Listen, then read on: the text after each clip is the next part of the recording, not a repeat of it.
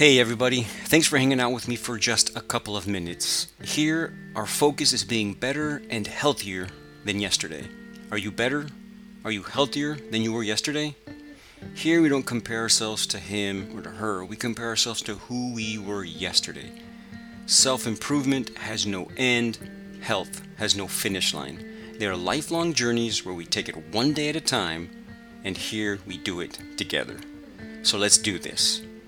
Before I get into the main content, if you want to get in contact with me, email and Instagram are the best ways to get in contact. Email me at benpagedc@gmail.com and on Instagram, benpagedc. And if you're listening to this, go to Instagram, tag me on the episode, and I'll tag you right back, and we get to know each other. I love to get to know the community, and I would love to get to know you. So let's get on to the main content. Today, I'm really excited about this episode of the Wellness Farmer podcast. This is a guy that I've been following on Instagram, and I've been trying to implement what he's been putting out on Instagram. It's not the easiest, but it does feel great when you actually can do it.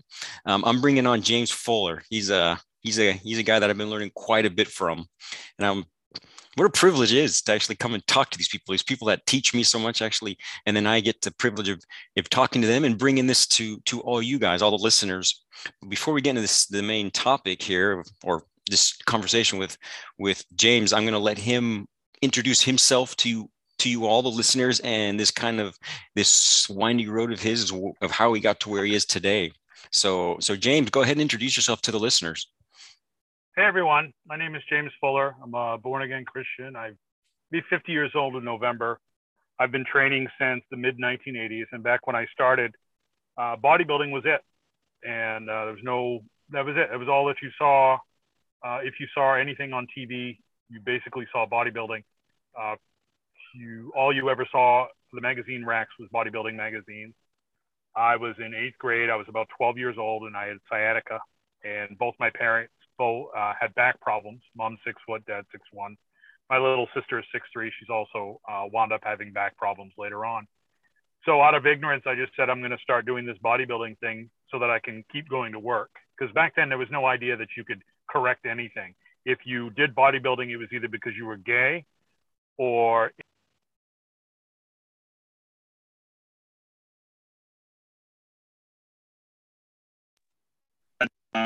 had nothing to do with actual health. No one actually believed that lifting weights was good for you, except the bodybuilding magazines, which makes sense because they were trying to sell you on doing bodybuilding.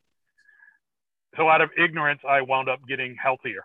My sciatica calmed down and eventually went away, but I still didn't think it had anything to do with the bodybuilding. And I was always active. I had started splitting wood by hand when I was 7. I was mowing lawns when I was 7, shoveling driveways from getting the snow out of the driveways when I was 7. So I'd always been quite active.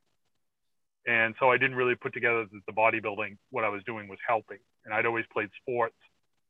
And, but over the years, it's funny because what I do now intentionally, I did by accident back then. I help people feel better through lifting.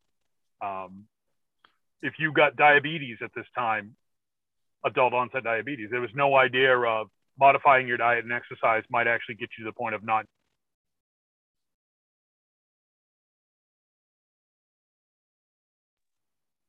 So it was pretty crazy. It was a pretty crazy, just you only did this because you were selfish, because you were insecure, or you were gay. But it really had nothing to do with, hey, this stuff's actually good for you. This can actually do good things for you, you know? So it's over the years, after 20 years of bodybuilding, I got into competing in powerlifting and weightlifting, old-time strongman, and regular strongman. And that was about when I was 35 when I got into most of that. And I've even done some grip sport meets. But I have realized that there's a lot that the weights can offer, that you can be both mobile and strong, and that they're actually two sides of the same coin.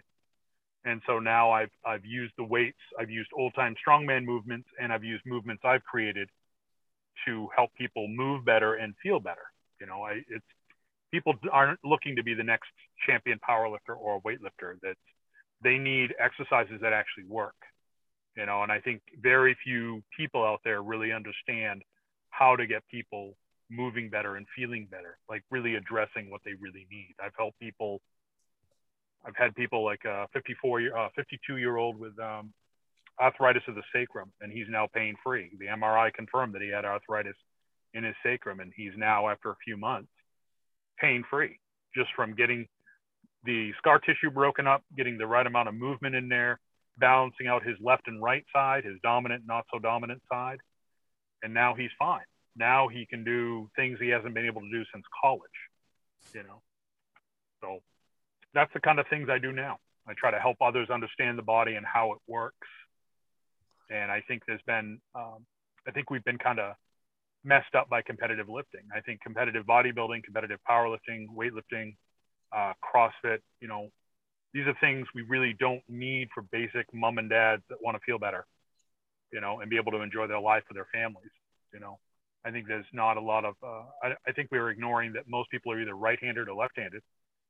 And I think that's a big focus. I think we need to balance out our left to right. You know, that's where a lot of problems are going to show up, you know. So maybe lunges, teach someone lunges first before I have them worry about squat.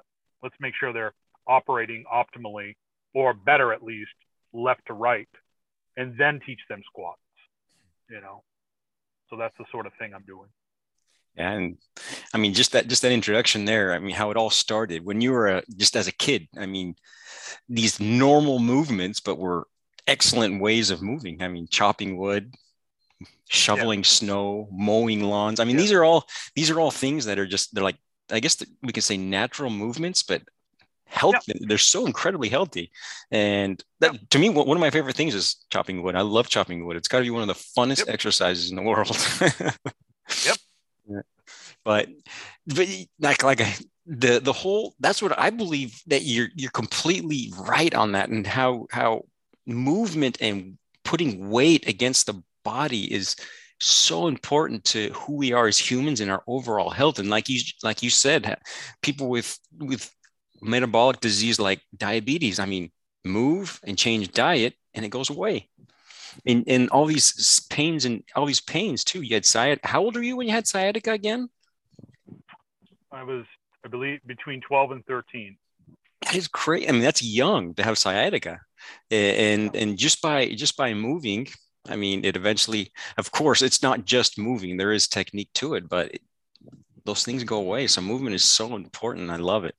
And the way that you're to be honest with you, I think now that I'm going to be 50 soon, and what I'm realizing that they talk about the injuries that come with getting older and so on and so forth, it's a red herring. It's a false flag. It's actual. I don't believe it. I think it's crap. I think what's going on is your cumulative effect of letting one side be dominant and not trying to balance that out for 30, 35 years is catching up with you. I think that's what's going on more than anything else. I would say that 95% of the stuff I'm experiencing or have experienced isn't about age. It's about not attending to things I should have attended to earlier. Oh yeah. Stuff catching up to me. I believe that's true. It's all the little things. I call them micro traumas in life. It's just, the way we sit, the way we move, the way we're more dominant on one side, like you say. It's all those little micro traumas that through time will catch up to you. Yeah, I think you're completely right. And I just look back at these old indigenous cultures, well, people that are living in these same ways. And I don't remember the name of it, but it was a group from Africa, and the older guys, they were out hunting with the younger guys. And we're talking 60 to 70 years old, no shoes, running out there hunting with the young guys. I mean, we can't really tell their age because they don't count years, but they're up there at the same thing. Yeah. So I believe you're completely correct. It's all those little things over time that eventually accumulate and cause lifestyle disease. So, but that's what makes movement so awesome. That's what we're going to talk about today. Some of the ways that we can kind of decrease that, or not even decrease it, just eliminate it. So we don't have to worry about, oh, I'm a year older and I'm going to have more pains and suffering. No, there's certain movements that you can do that you involve into your life that can just completely eliminate all of that stuff. And I believe the most important part is the spine. And that's something that you were I was just talking to you on the other day, and you threw me a couple exercises just for the sacroiliac joints and the neck. And I started doing those, and man, it feels great to put yourself into a position where you're putting weight against your body and you can feel the stretch and at the same time the muscle contracting. I mean, to me, it felt great. I don't know if you could, maybe we could even get into a little bit of that. What are some of the exercises that you recommend for the spine? Because to me, the spine is so important. Well, at this point, the way lifestyle seems to be for a lot of us, being like this on our phones and, with our head down and with our, the way we're sitting in a vehicle or sitting at a desk all day, neck bridges, I think, are great. I think neck bridges can really help, especially with some people with thoracic outlet syndrome.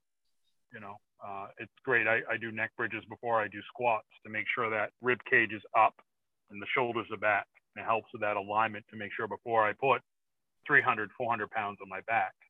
Why not? Hey, before I go out on the highway with my car, how about I make sure it's all tuned up and ready to go? It's kind of the same thing. I was talking to someone else today.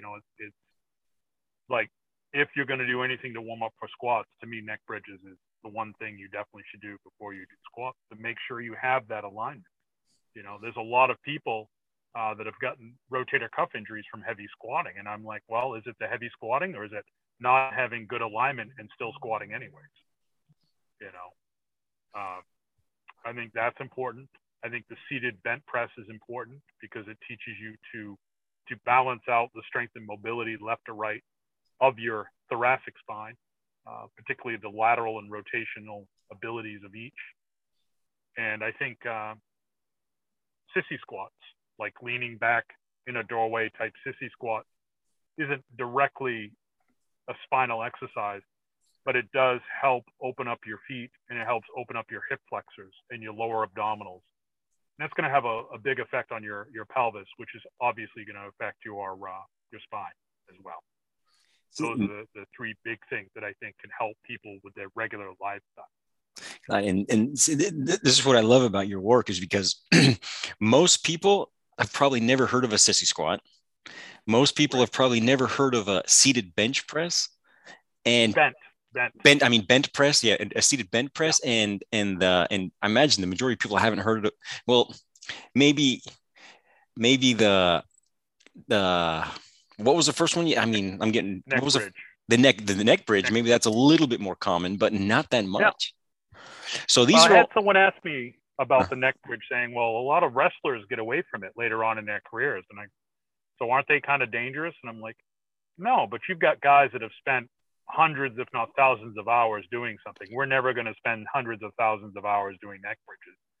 So you can't compare why a collegiate wrestler gets away from neck bridges to what a neck bridge is. They're doing it for a different reason versus what you're doing it for. You're not going to spend anywhere near as much time doing a neck bridge as a wrestler will. You know what I mean? You can't compare that. And that's the problem with competitive sport. Competitive sport has really had a bad influence on how we train people. And we really got to take a step away from that. If you think about all the great exercises we can give people to do, there's a lot more than a bench press and a squat and a deadlift. There's a lot more than just a clean and jerk or a snatch. There are all kinds of great lifts out there that can help people out. And that's what most people know. That's basically, excuse me, that's what they know. And yeah, like you were saying, those are basically movements in one plane, and it's really one muscle group. I mean, you're not moving, you're not rotating, you're not stretching, you're not doing any of that stuff. You're basically just working one muscle group and in one plane. And yeah. And if you look at the evolution of sports, such as powerlifting or weightlifting, they used to have a lot more movement, and rules have changed and body positions have changed to allow them to lift more weight. It's not about, if you take a sport, is a race car better? Well, I don't know. Does it finish the race sooner? If it does, then yes, it's better. Sports is the same way. The lifting sports. Well, are we able to lift more weight snatching this way? Yes, then it's got to be better. we're not really talking in terms, is it better for you, your physiology, helping you with mobility. Like they used to have to do a split snatch because back in the old days, when you did a snatch, you had to use the same grip as you did on a cleaning press. You couldn't do this big wide grip. So you basically, your hands were about the width of your shoulders. Well, you're not going to do a squat that way. You're not going to do a squat snatch with the bar held like that far apart, with your hands that far apart. So you're going to do a split. So with that split style, you're going to have a lot more mobility in your hip flexors, your hips overall, your knees, your ankles. You're going to have to. But the rules changed and allowed them to use a sleeve-to-sleeve grip, which allowed them to start squatting under it, which allowed them to lift more weight. They lost out a bunch of mobility, but they were able to lift more weight. Exactly. And I think that's what we have to focus on, is not just weight, but flexibility, correct? I mean, sure. Flexibility is probably one of the major factors why people are not well. They're so tight. And most weightlifting doesn't even, I'm not weightlifting, just exercises alone don't really bring that into account, the importance of flexibility. And that's what I'm learning from you, is a lot of movements where it's not only weight, but you're flexible. And I've been trying to get into the squats. I'm not the splits, front and side splits, for over 7 months now. And I'm slowly progressing. And I remember we were talking about how you helped someone do it in 15 minutes. Now to me, that is crazy because, but I can believe it, but it's crazy because all the work I've been going through just to get there. I would love to hear your thoughts on that, and how we can become more flexible, and for me to learn more, just for me, myself, being a little selfish here, about the splits, because that's what I'm trying to do personally. Yeah, it's any way that you want to become more mobile around the joint, more flexible in a certain area. You just let the weight do the work. You don't have to really, you just do your reps. You find an exercise that stretches you in that position and you do reps. And when I say reps, I'm thinking of 10, 12, 15, 20, 25, 30, and just do reps. And at first, just go down to whatever, as far down as you can. But as the reps happen and the body starts to go, oh, okay, this is what you want to do, you say, well, I'm going to see if I can go a little lower, and you'll actually drop a little bit lower whenever you're ready. You don't have to, but don't force it. If you don't force it, you just cause a retraction. Your body kind of shies away from it, But when it's ready and you push a little bit, you just try to see if it can go down a little further, it will. And sometimes by the end of the first set, someone is almost at a full split already, because I have them test after each set where they're at to see their progress. And because it helps them. If I just have them do a bunch of sets, it's kind of nebulous. They're like, okay, I feel worked, but I have no idea if I'm getting close or not. So after each set with each leg, I have them test, and because I have them beforehand, before we start, I go, okay, let's see what you can do cold. All right, fine. We'll remember that, or we'll take a picture of it or video it or whatever. And then, all right, we'll do a set, and we'll do 15, 20 reps, whatever, with each leg. Oh, now look at how far down you can go. All right, let's do another set, 20, 30 reps, whatever they need. And oh, look how much lower, you're almost there, and it happens very quickly. It doesn't take long at all. And of course it's not, I'm not going to tell you it's permanent. It's not, but it's the starting of the journey, if somebody has the time, and usually in the first session, we're right down on the floor in the first session within 15 minutes, but it's not magic. It's just the weights pulling you down, and you just do your reps. Part of the reason also that I want reps is because I think we look at stretching wrong. And I know this may sound arrogant, but I don't think stretching is looked at the right way. I think we look at stretching like stretching a rubber band, point A to point B. But if we think about it, muscles aren't a strand. They're more like a balloon. So if you're trying to blow up balloons for your kid's birthday party, it gets longer and it gets wider. And I think muscles are the same way. I think they need to be stretched three-dimensionally. So you use a stretch movement, which is stretching point A to point B. Then you do a bunch of reps, which fills the muscle up with blood, just like blowing up a balloon with air. So now we're filling that muscle and stretching it out maximally, which is going to break up scar tissue, which is going to help you get muscles that are stuck together unstuck and get things gliding again. Okay. If you have tight fascial tissue, this is going to help break up that tight fascial tissue by not just stretching point A to point B, but to stretch everything. The fascia goes like a sausage casing around all the muscle tissue. You have nerves and you have blood vessels that pass through the fascia into the muscle. And that fascia they found is as strong as structural steel on the cellular level. Think about that, structural steel. So if the fascia is tight, someone I worked with that used to be a top level bodybuilder, they had always thought they had bad genetics for hamstrings because it would take them 5 or 6 sets to start getting a pump in their hamstrings. And they had retired long ago. And I didn't know this. And it's funny because people can't tell you everything that's wrong with them because sometimes they assume that's just how they are. But after a few months of doing this, of doing different things that I was showing them to do, they decided to try some leg curls because they hadn't done them in months and months and months. And they were amazed because they were getting a pump on their first set because the fascial tissue, scar tissue, whatever had been broken up. And now the muscle was actually a very responsive muscle. All that whole entire competitive career, they thought they had crap genetics for hamstrings and kind of find out it was just a mobility issue, just tight fascial tissue, probably some scar tissue. And now they could pump up their hamstrings, no problem. So it's pretty amazing when you understand that stretching a muscle isn't just point A to point B, but to actually be able to fill it up. And that's why you want that reps. Make sense, or does it sound like crap to you? That's awesome.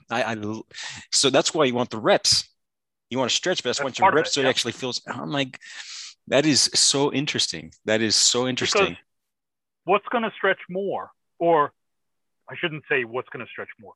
You can stretch cold, and that's not wrong, but it's not the same as getting the muscles full and congested with a stretch movement. It's a different effect. Wow. And I just want to ask you another question really quick on this whole split thing.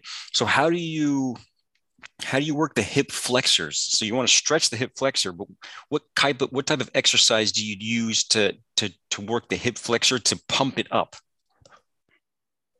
Oh, you could, if you have a dumbbells, or you can hook your foot under a kettlebell handle. And I do what's called a knee up, and I stand on a small platform. My support leg is on a platform, and I have the weighted leg hanging. And it's also going to give you, it's cool because it actually will traction your ankle, your knee, your hip, and your lower back. And basically with that weight hanging, you can either do it freestanding and really try to balance, or I'll hold on to something and I'll just drive the knee up as high as possible. Or if I'm looking for a little bit more hamstring work, and the hip flexor will be more passive, more secondary, is I'll do a heel kick. So I'm doing the same movement, but I'm driving the heel up and back towards my glutes. But it's still raising the leg. It's just the intent is different. That is so interesting. Sense? Yeah, it makes complete sense. And I'm going to try that. I'm going to see if I can get into the splits a little bit quicker now by doing those movements. This is actually very exciting for me. Yeah.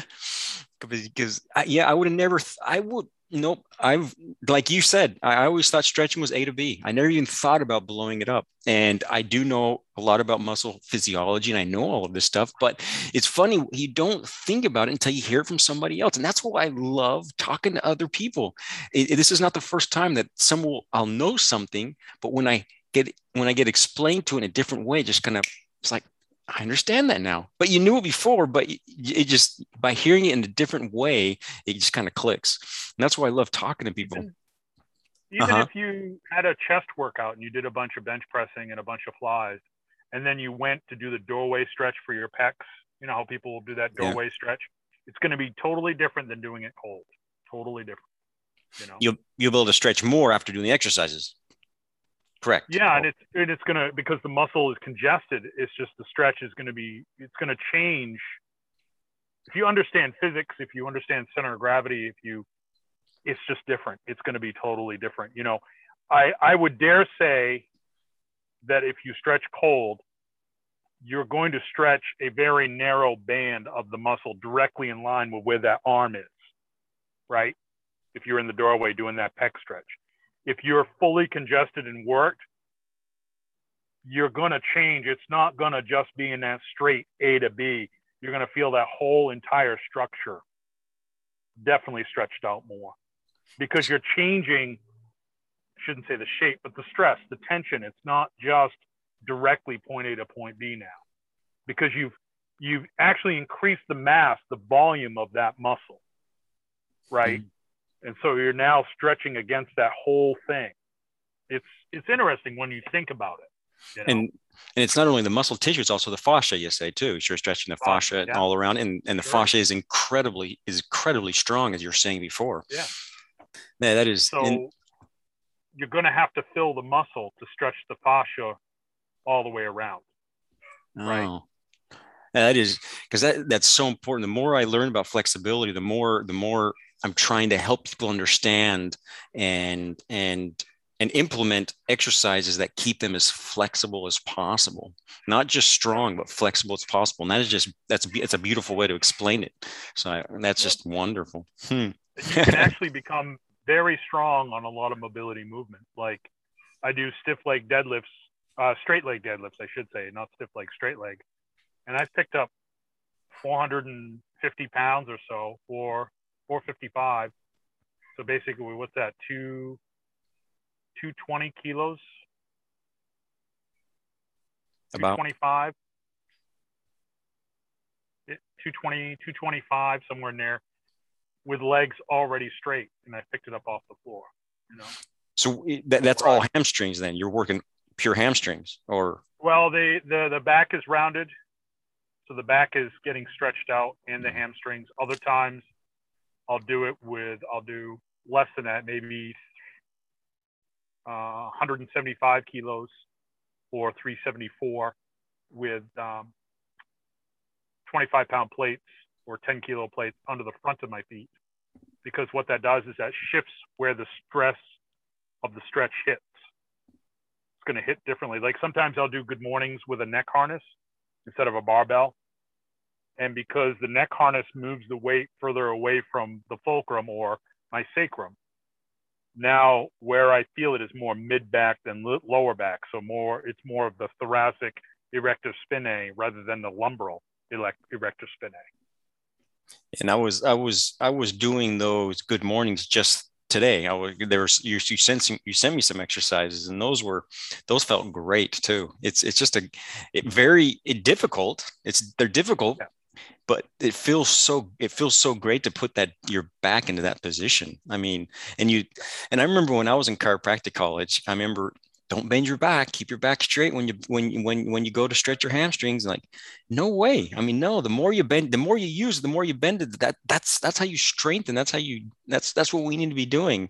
So I've had to relearn a lot of this stuff through people like you, even though I've gone through an education system where supposedly they teach you all this. I mean, they did teach you a lot of great stuff and I understand a lot, but there's a lot of things that you have to kind of go out and you have to say, is that, and just question everything. And I'm learning so much from people by just questioning things. Doesn't matter if it's chiropractic school or me talking to you. I can only teach you what I know. I can't teach you what I don't know or what I should know or what I'm going to know. I can only teach you what I know right now. You know? And I imagine a lot of that's through own experience too. You're just doing it, right? And I think that's and there was a big push when I first started in the 80s. The magazines were pretty good. All the people that wrote the articles would tell you to get a Gray's Anatomy and like really study your anatomy, like really try to understand what's going on, and that was a big help, you know. That and like sometimes they would push antagonist supersetting.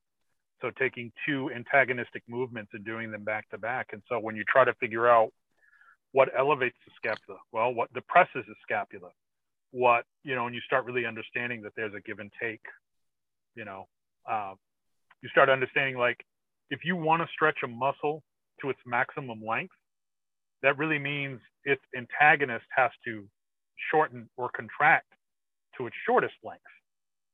Like you can only stretch your triceps as much as you can contract your biceps and vice versa. And a lot of people don't realize that, you know. Oh So yeah. it's interesting, you know, if you really want to think. And like today with biceps, everyone thinks, because I was brought up differently, but today now, even the books are saying prime mover, or the primary function of the bicep is to bend the elbow, and it's not. It's supination.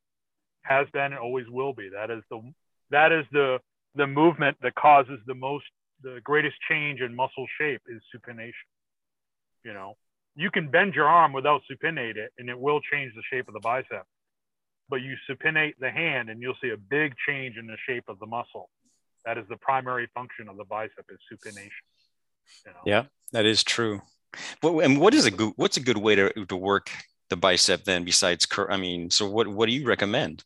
What I did is I'll tag you in a video. I took a towel, and you can do this with a kettlebell pretty easily. I have old scale weights, which are kind of what kettlebells came from. So I put a towel through the handle, and I start holding the ends of the towel. I'm standing. I'm holding each end of the towel. Hands are pronated. Arms are rotated in, because the weight is pulling my hands into pronation and my arms into internal rotation. And then I will pull up. And as I pull up, I start to supinate and bend the arms. And I go through a full range of supination. And I end at the top in a curl with the weight in between my hands. Ah, so you're curling and supinating at the same time, basically. Yeah. So total bicep workout. That's beautiful. Yeah.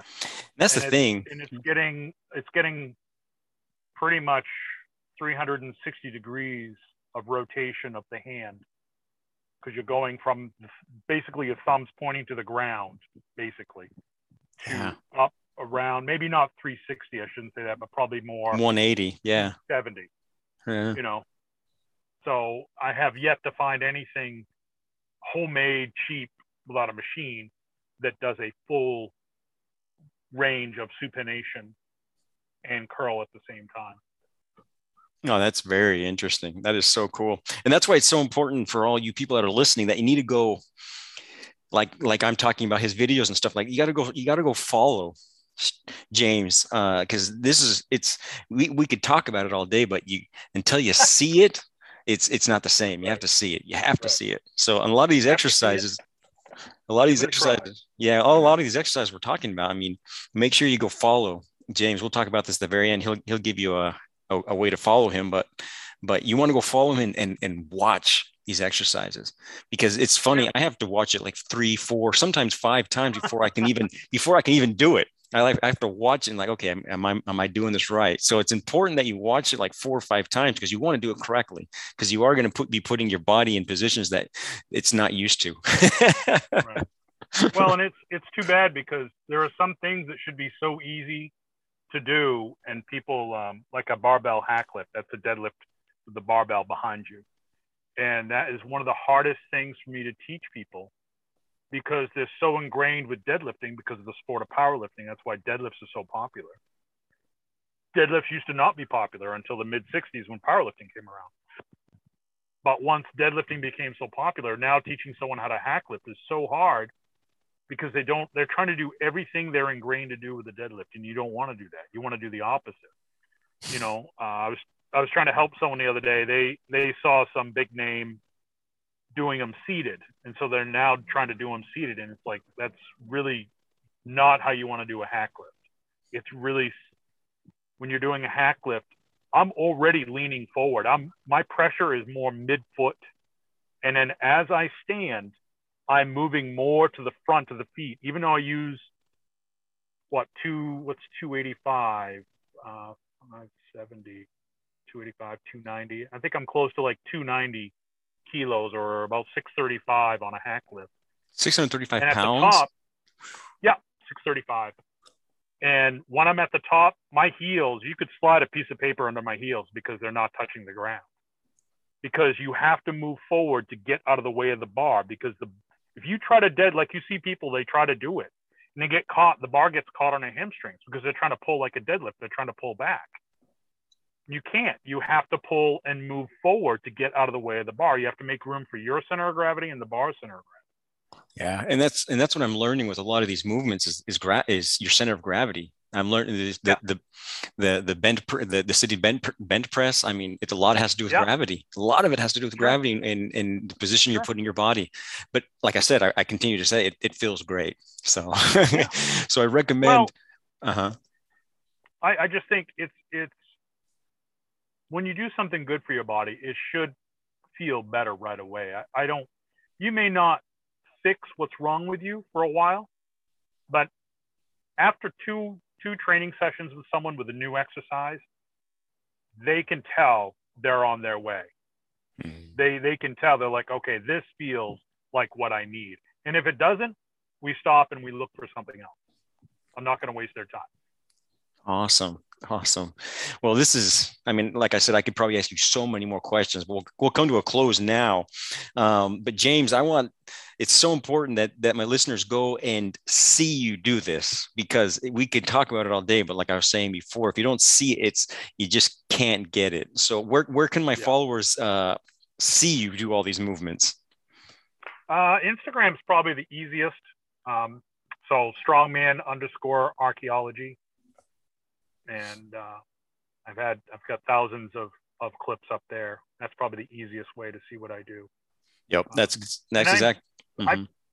I pretty, how do I put this? I spend a lot of time on each post. I try to explain things clearly and why it's important. So I put a lot of time into each one. And so it's amazing because I'll look back and it's only a couple paragraphs. It might have taken me half an hour to hammer out how to say that couple of paragraphs. Oh, I know what you're talking about. I'm trying to be clear, and I don't like using big words. I stay away from people that use big words when they start using the complicated words. Number one, I think they're trying to get their money's worth out of their education, like trying to get their, like get my money's worth out of this degree because I'm using all these big words to make sure that I get my money back or my money's worth out of it. The more syllables I use when I'm talking to you, I feel like I'm creating more distance, and that's the last thing I want. I want you when I'm working with you, I want you to go, so that's all there is to it. It's just this and this. Yes. Oh, well, I can do that. Yes, you can. And that's what I want them to think. I don't want to make people think like, well, it's a good thing you come to me because there's no way you could have figured this out on your own. That's crap. Because when I help someone understand that this is really basically simple, it's just you haven't studied it like I have, but I can explain it to you. Because really, what I do is not a good expression of how good it is. It's how good the people I teach do it. That tells you how good it is.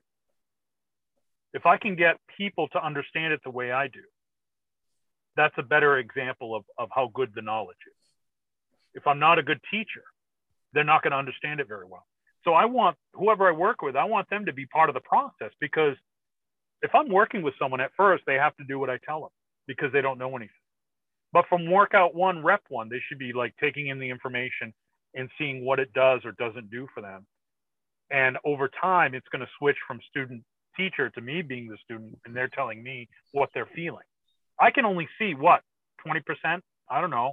I can tell when someone's hip is hurting or their ankles are hurting.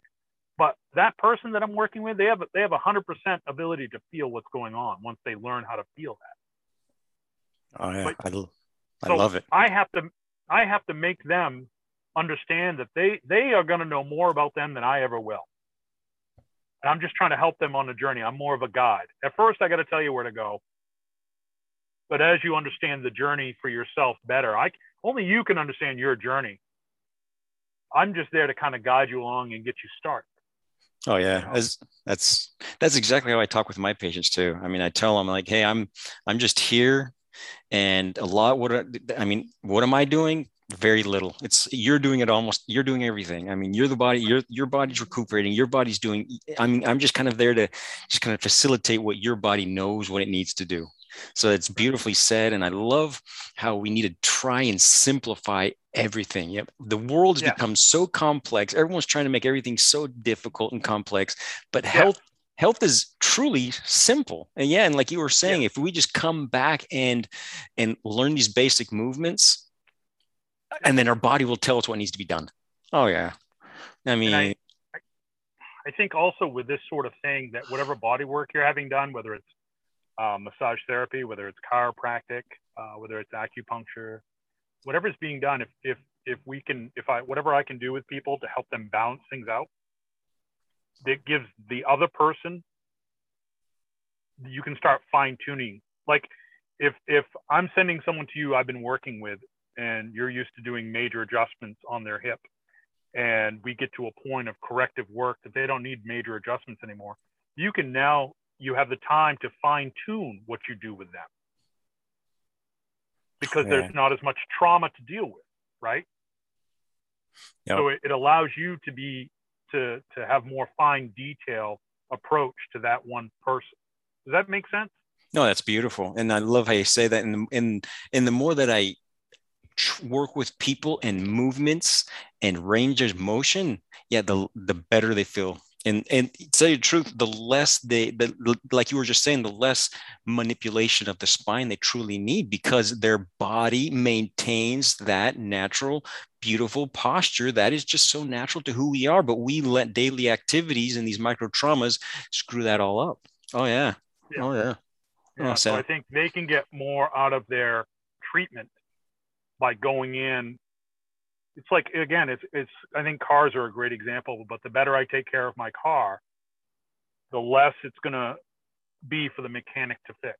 If I take care of things, if I'm not so aggressive, if I make sure to not do things that are very stressful to the vehicle, you know? Oh yeah.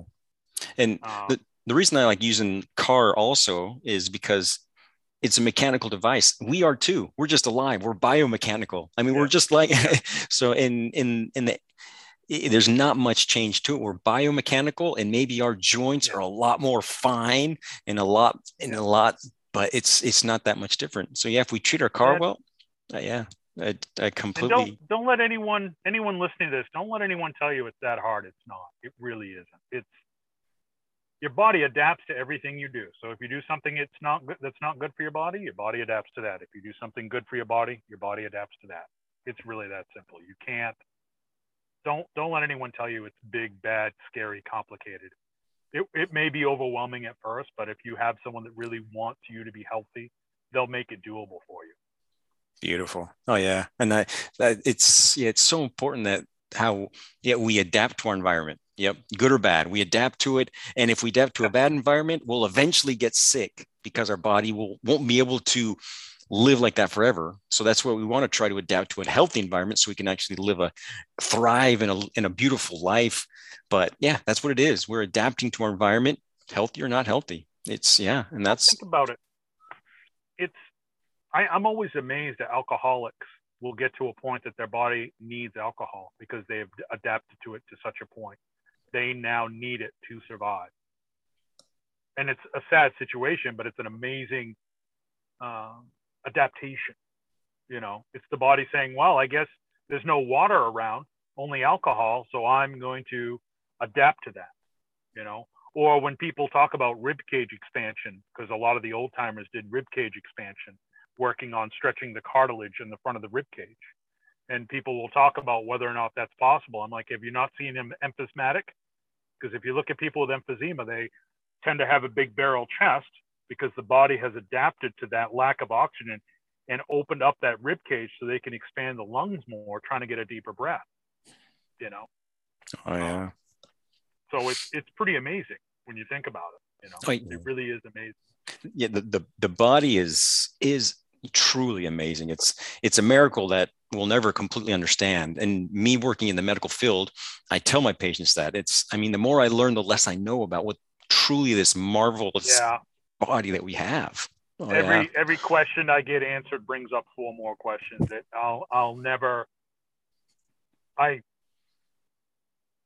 I've gone through different platforms or different plateaus, and I think, okay, there's really nothing that's going to come along that's going to shock me.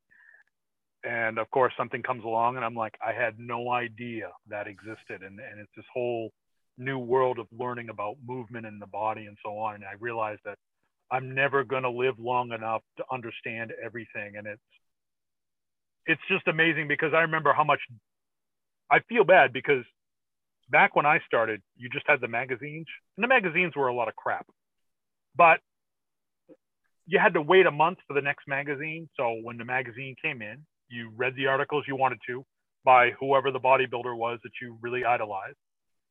But then after 2 or 3 days of reading all the articles you want, you got nothing else to read. So you get a month. So you start reading all the articles you never would read. So I started reading nutrition articles because I'm just desperate for something new. So I started reading sports medicine articles because I'm desperate for anything new. So after years and years and years, I wound up reading more articles that I never would have read than the stuff I wanted to. Whereas today, nobody says, okay, I'm going to sit down and for the next week, I'm only watching YouTube videos I don't like on topics I don't like. Nobody does that, you know? So it's so easy. So in a way, we were forced into a good situation to read. I literally read way more stuff I couldn't have cared less about, but I did it out of desperation, you know? Yeah. And now, yeah, nowadays, yeah. I mean, we have everything in the palm of our hands for sure. So I think in a way we're worse off because now we can choose to only watch the stuff we already agree with, that we already like, you know? Oh yeah. Yeah. And, you know, and that's something that I'm learning I'm so much new stuff by kind of like diving into stuff that I would have never thought. I would have never thought this before. I would have never thought the importance of flexibility with strength. These things weren't taught. So you have to jump into these things, and then one that brings new questions, and then you go find new ways to learn. And it's a beautiful process. And James, I appreciate you coming on because it was just a beautiful conversation. And again, they can find you at what you want to give me your archaeology on Instagram. Yep. Perfect. All right. Well, awesome. Well, again, thanks for coming on, James, and we'll have to get you on again because this is good. This is good stuff. Thank you.